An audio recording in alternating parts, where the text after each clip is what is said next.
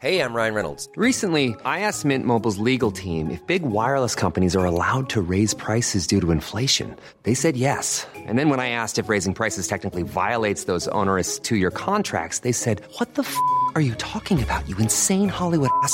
So to recap, we're cutting the price of Mint Unlimited from $30 a month to just $15 a month. Give it a try at mintmobile.com/switch. $45 up front for 3 months plus taxes and fees. Promo rate for new customers for limited time. Unlimited more than 40 gigabytes per month. Slows full terms at mintmobile.com.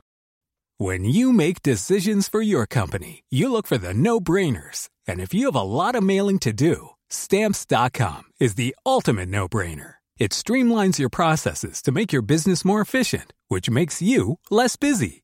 Mail checks, invoices, legal documents, and everything you need to keep your business running with Stamps.com.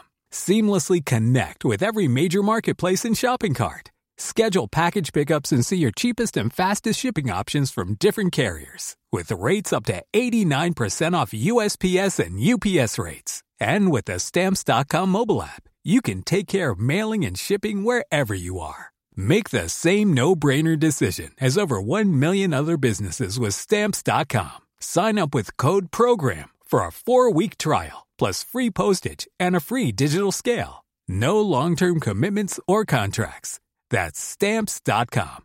Code PROGRAM. Hello everyone and welcome to the brand new series of Hidden Histories, in partnership with the Arts and Humanities Research Council and the BBC's prestigious New Generation Thinkers Scheme. Since 2010, the New Generations Thinkers Scheme has developed a new generation of 100 academics who can bring the best of university research and scholarly ideas to a broad audience through the media and public engagement. It's a chance for early career researchers to cultivate the skills to communicate their research findings to those outside the academic community. I am thrilled to be able to invite a selection of new generation thinkers to discuss their research on the podcast. The guests on this series of Hidden Histories discuss a multitude of fascinating topics, from famine relief over the last 2 centuries to the dark side of the Italian Renaissance. There is more information on the New Generation Thinkers Scheme on the Arts and Humanities Research Council webpage, detailing events, programmes and reading material relating to the scheme and the NGT's research. I'll link all of this in the show notes, but in the meantime, I hope you enjoy this special series. Sam Goodman, welcome to Hidden Histories. It's a pleasure to have you on the podcast. It's a pleasure to be here. Thank you for inviting me. So we're going to talk about imperial nostalgia and how that particularly manifests in popular culture today. So firstly, what would you define as imperial or colonial nostalgia, and how is this so ingrained in our identity and pop culture?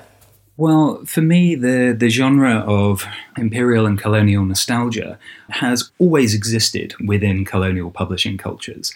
Many of the different waves of Anglo-Indian literatures or cultures of memoir and sort of experiential writing are often immediately positioned as looking back from their very beginning. So, my interest in colonial writing began through a study of the Indian Rebellion of 1857. And this was a kind of earth-shattering event for colonial British India. It is described by some writers within that genre as a thunderbolt from a clear blue sky. And the kind of growing unrest that had been occurring for some time appeared to have passed them by. And due to this sort of shock on that community, an enormous culture of memoir writing grew up around it.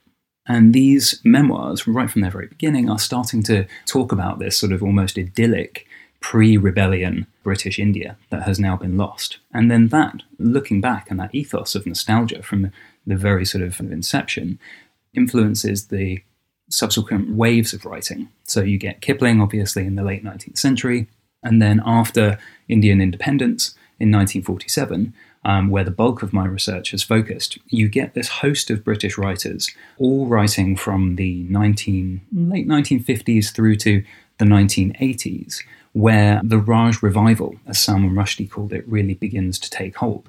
And these are backwards-looking, often historical novels, sometimes very parodic, such as in the work of J.G. Farrell. Sometimes they're far more serious and high-minded, such as the work of Paul Scott.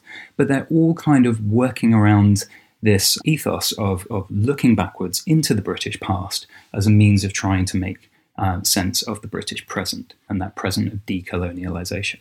So Kipling, for example, is practically a household name. And you've mentioned some of the later writers, but do you think that this imperial nostalgia can be, and decolonisation can be positive and negative, so both for and against imperialism? I think there has been a resurgence of interest in a sort of balance sheet approach to the history of imperialism, which, to be honest, I don't find particularly useful or particularly productive as a means of trying to read empire.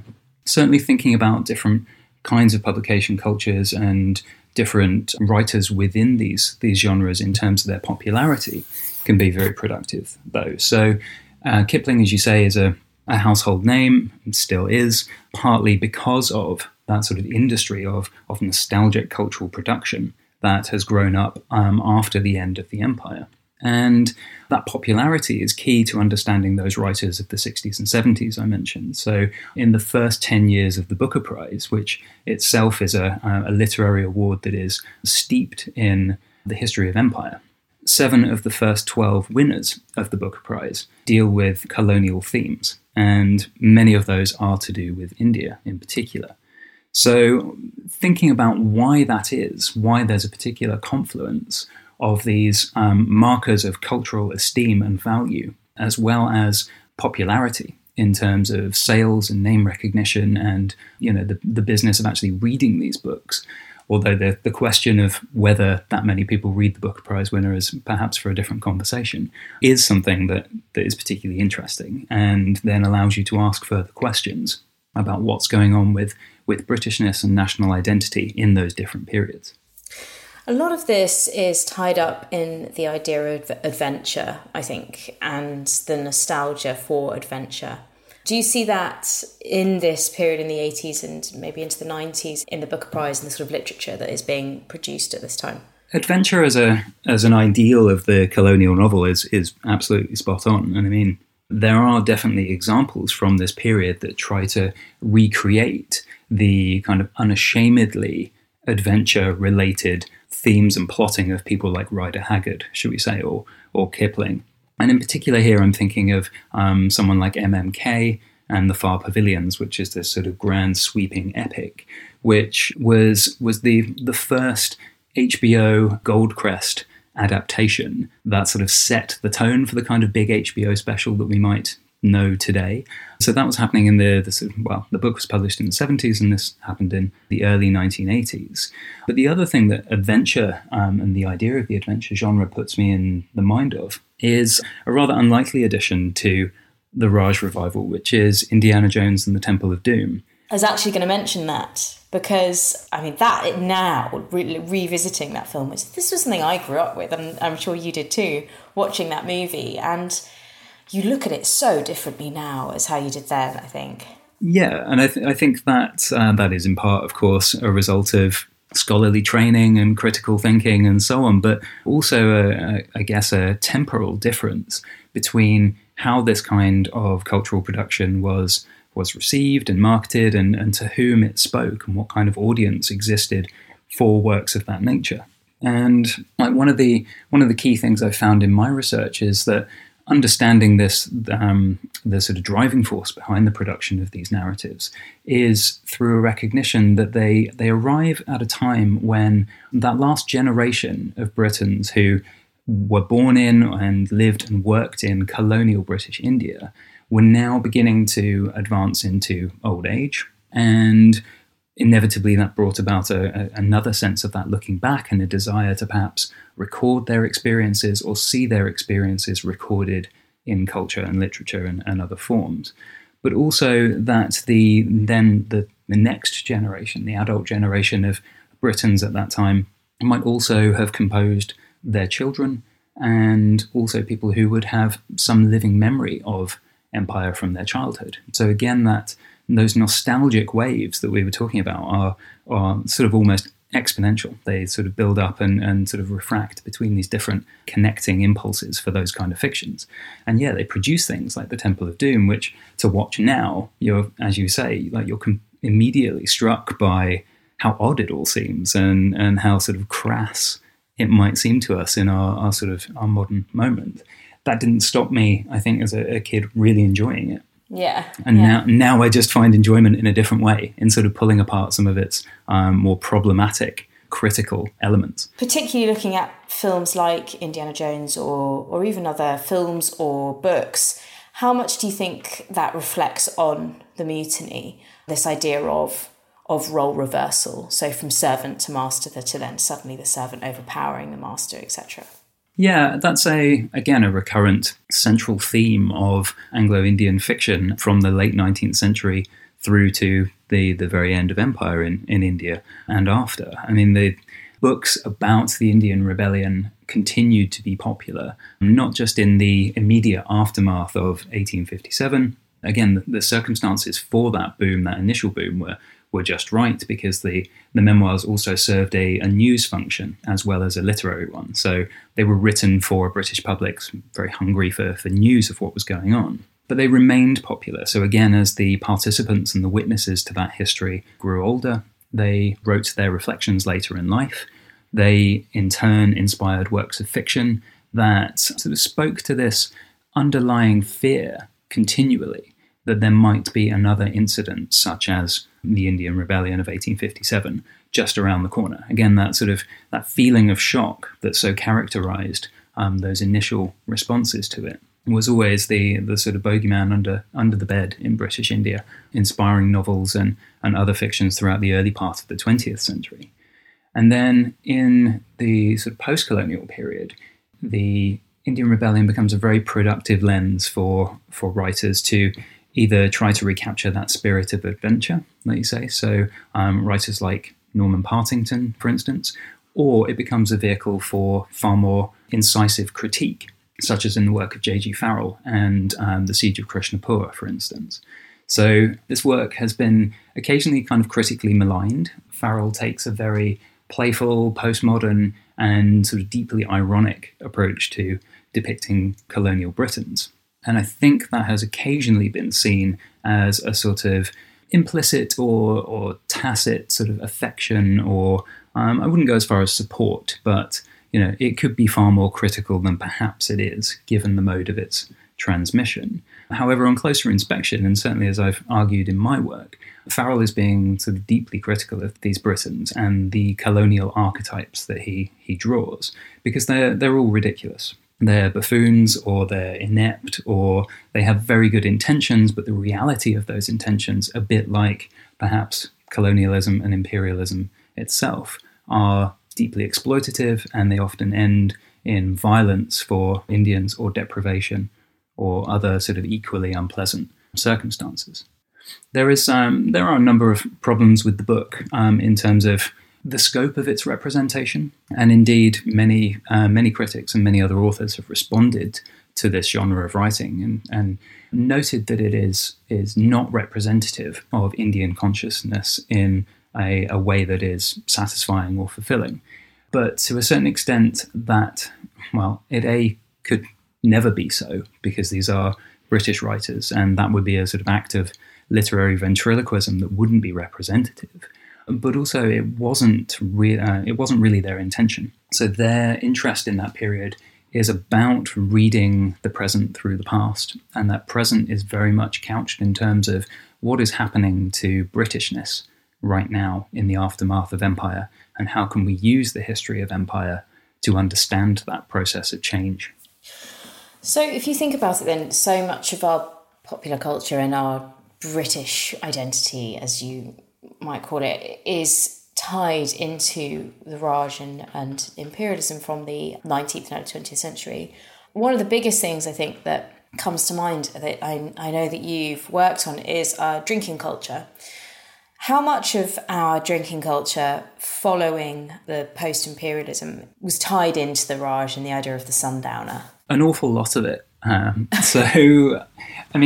my research, the way I got into drinking cultures is a bit of a sort of circuitous one. But it comes again from this period of decolonization, or the sort of aftermath of decolonization and these writers. So again, someone like Farrell, but also you can observe this tendency in some of his contemporaries like Scott and also Salman Rushdie, undertook a fairly extensive process of research before writing their novels. So Farrell in particular, if you ever get the opportunity to visit his archives at Trinity College Dublin, you can see how meticulous he was in organising his research by using sort of flashcards and dividers on various subjects. And he used the archives of the British Library, and he also used the Victoria and Albert Museum, for instance, because at the time they were still separate, their collections. And he basically often used period sources verbatim.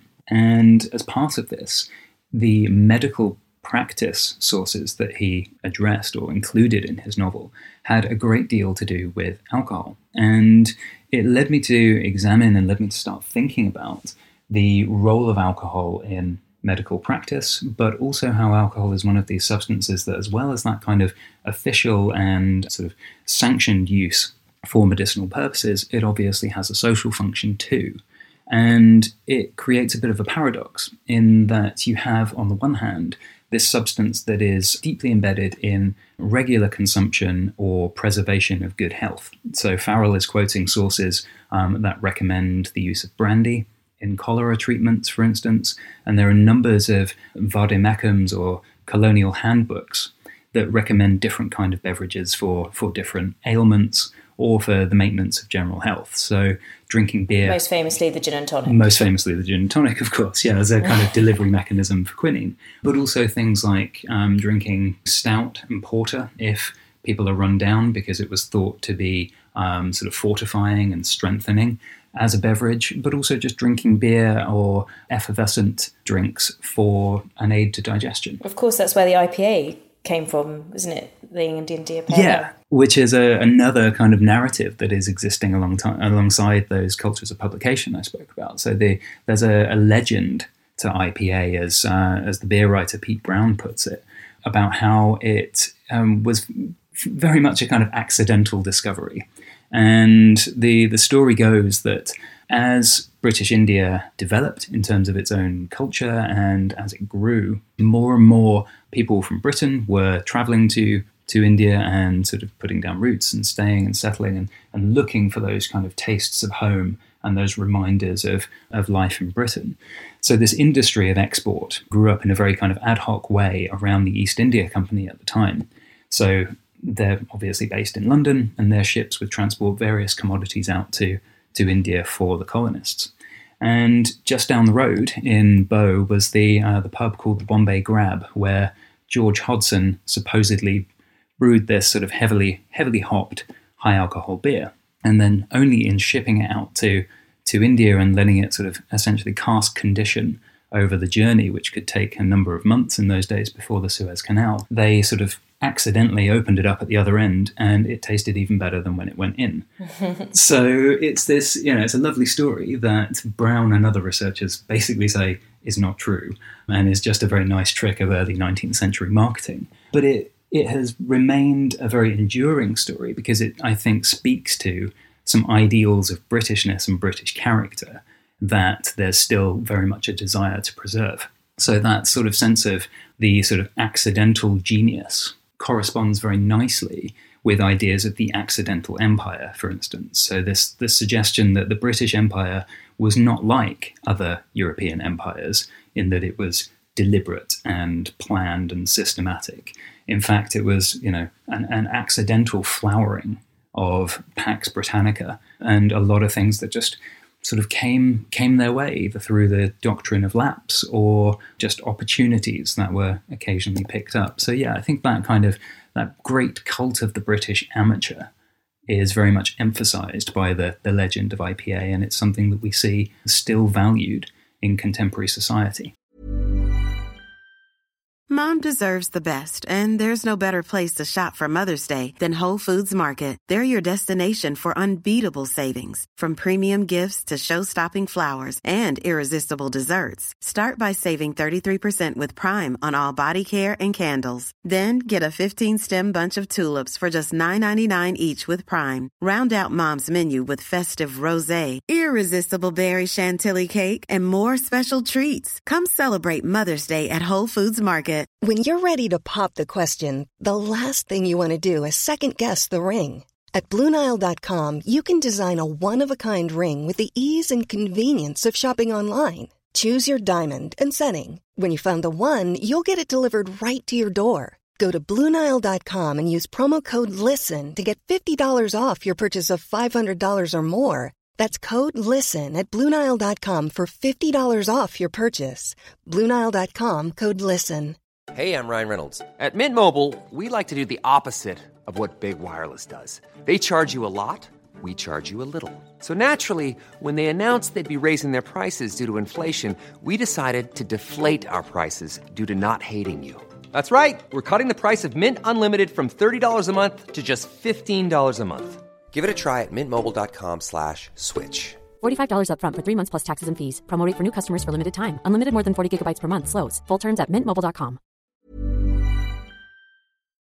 Do you think that imperial drinking culture differed largely from domestic drinking culture? Or did it influence domestic drinking culture? And did that then continue into the later part of the 20th and 21st centuries? Yes, they are obviously connected, of course, but they are quite different. It's occasionally very difficult to say with any great certainty quite how much people are drinking on a regular basis. So the kind of sources that we have for this, or certainly the sources that I've found in my research, quite varied. They can occasionally be the printed sources with some recommendations for regular intake from medical professionals and others. They can occasionally be military sources. So they might be records of courts martial, or they might be military proceedings against soldiers who are seen to have misbehaved in some way. Or they might be medical reports from surgeons and the Indian Medical Service. So from these, and also from other sources, you might be able to sort of build up a picture of quite how much people are drinking. But one thing I can say with some certainty is that there is a perception that drinking is gradually decreasing over the course of the 19th century. And this is where that idea of the difference between drinking in Britain and drinking in colonial India comes into play. And one of the biggest fears around drinking culture in colonial India is the idea of sort of lèse majesté in front of Indians. So the notion that drinking is still very important, although the kind of medical culture from the middle of the century changes across the sort of 50 years to the end of the century, as you would well expect, with the kind of continuing professionalization and growth in ideas of bacteriology, of course, undermining many of the more traditional cholera treatments. But that perception that if Britons are drinking too much, they might embarrass themselves, and that might sort of undermine the ideals of the empire, the so-called civilizing mission of British imperialism that was to sort of bring order and harmony and good values that were hoped to be sort of replicated in its various territories. So yeah, there's definitely that sort of air of concern which lasts well into the 20th century. And you have people like Kitchener, who is the chief of the army in India in the early 20th century, writing memoranda to his troops and issuing them to Indian army troops, trying to get them to guard against what he saw as the beginnings of a very slippery slope of partly sort of Victorian morality tale that begins with drinking and ends in sort of gambling and venereal disease and dishonor, with sort of dishonor being the very worst of these, and that the personal responsibility of the individual Briton in colonial space is to maintain that sense of honor and thereby uphold the empire. And that is the kind of chief difference, I think, between those two contexts of drinking. As the century progresses, as the 20th century progresses, one of the biggest changes in drinking habits comes as a result of the First World War.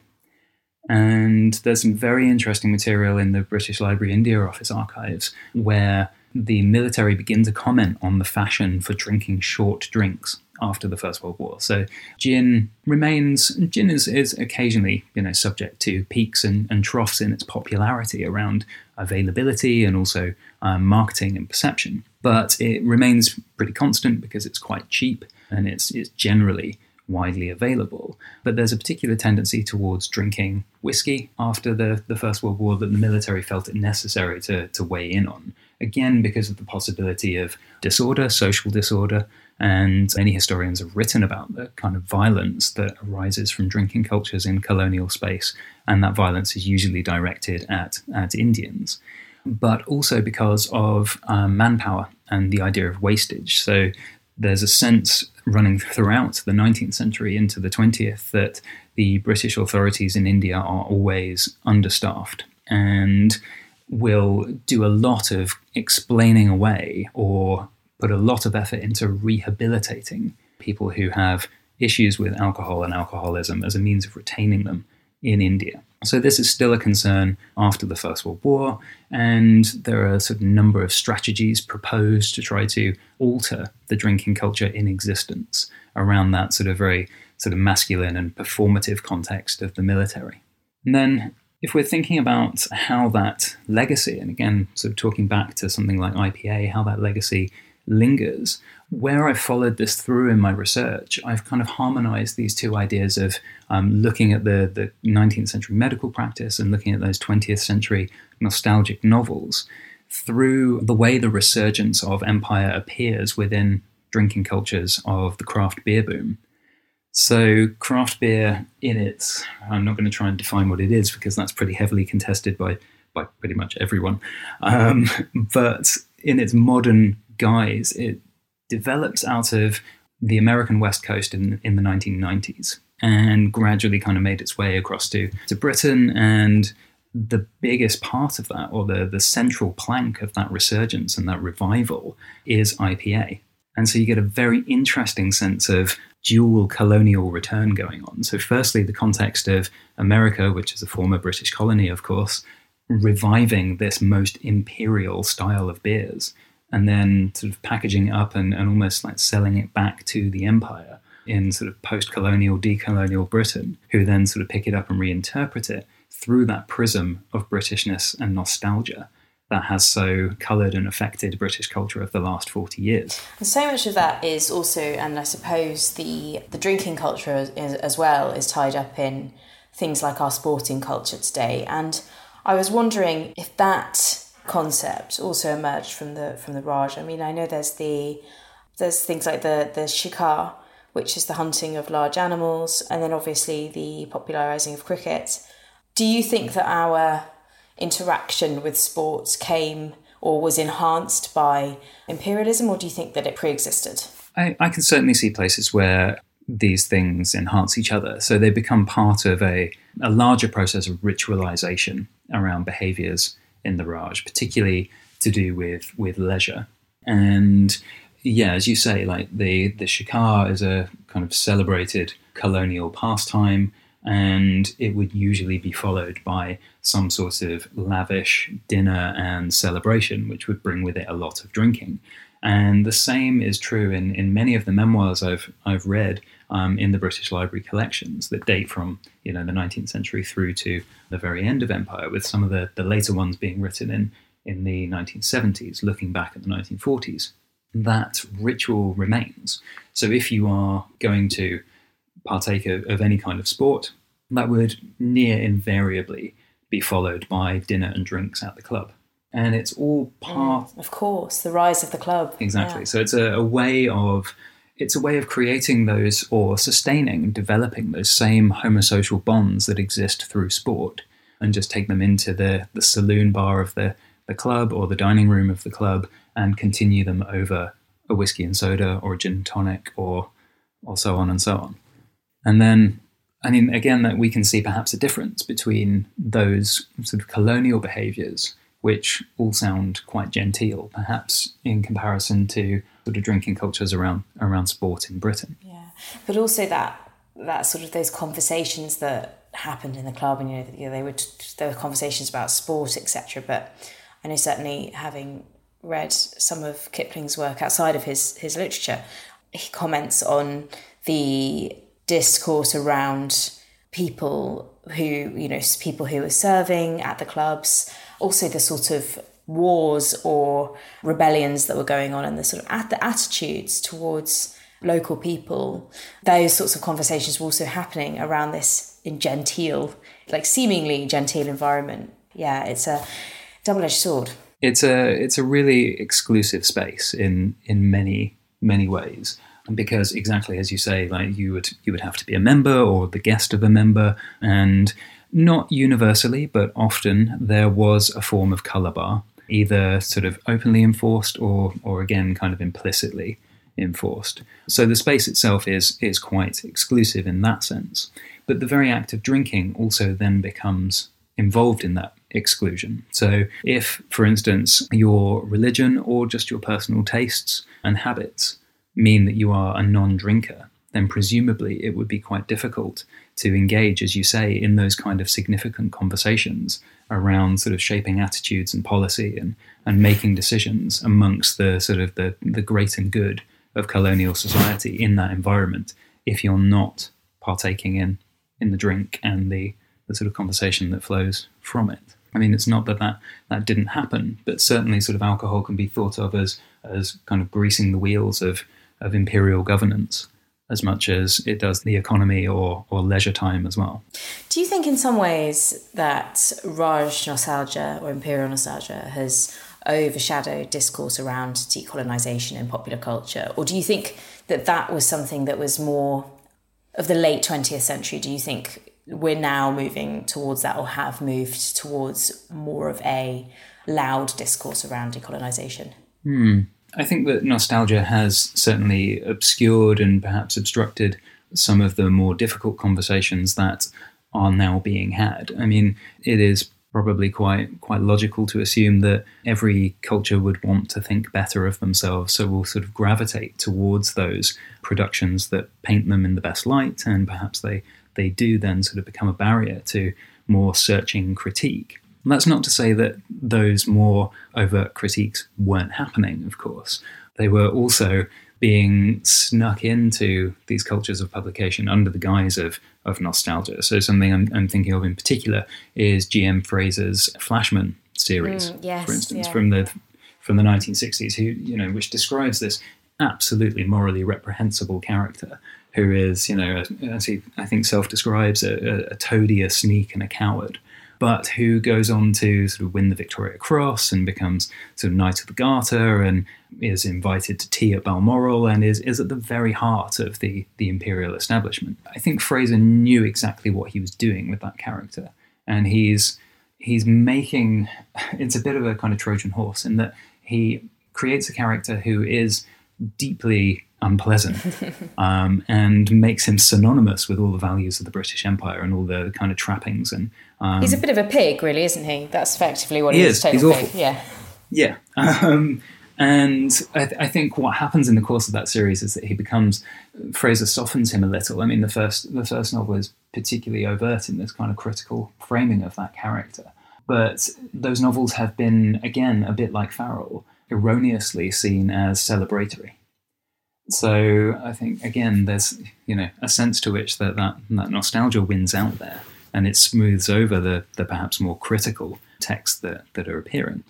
And yeah, perhaps it is now another generation or two further down the line where sort of most adult Britons, for instance, won't have any memories of empire from their own childhood, or if they have sort of family members who were involved in the empire in some way, they might now be more distant, that perhaps that opens up the space for more critical conversations to happen.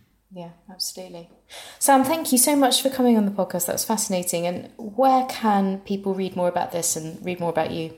I'm delighted to contribute. And if people do want to read more, then I have a blog, which is called imperialmeasuresblog.wordpress.com. Which is excellent. I've been reading it. Thank you very much. Which detailed the kind of things that I was finding and reflecting on during a couple of Wellcome Trust funded projects that I've done on this subject. So that exists, and yeah, if people would like to read it, then that would be great. Great. Well, thank you so much for coming on. Thank you for having me.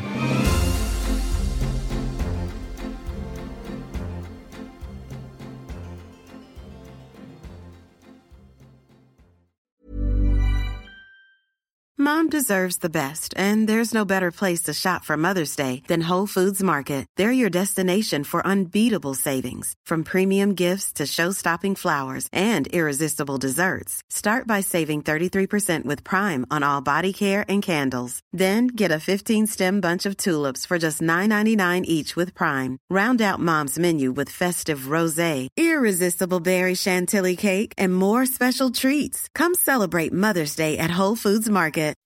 When you make decisions for your company, you look for the no-brainers. If you have a lot of mailing to do, Stamps.com is the ultimate no-brainer. Use the Stamps.com mobile app to mail everything you need to keep your business running with up to 89% off USPS and UPS. Make the same no-brainer decision as over 1 million other businesses with Stamps.com. Use code PROGRAM for a special offer. That's Stamps.com, code PROGRAM.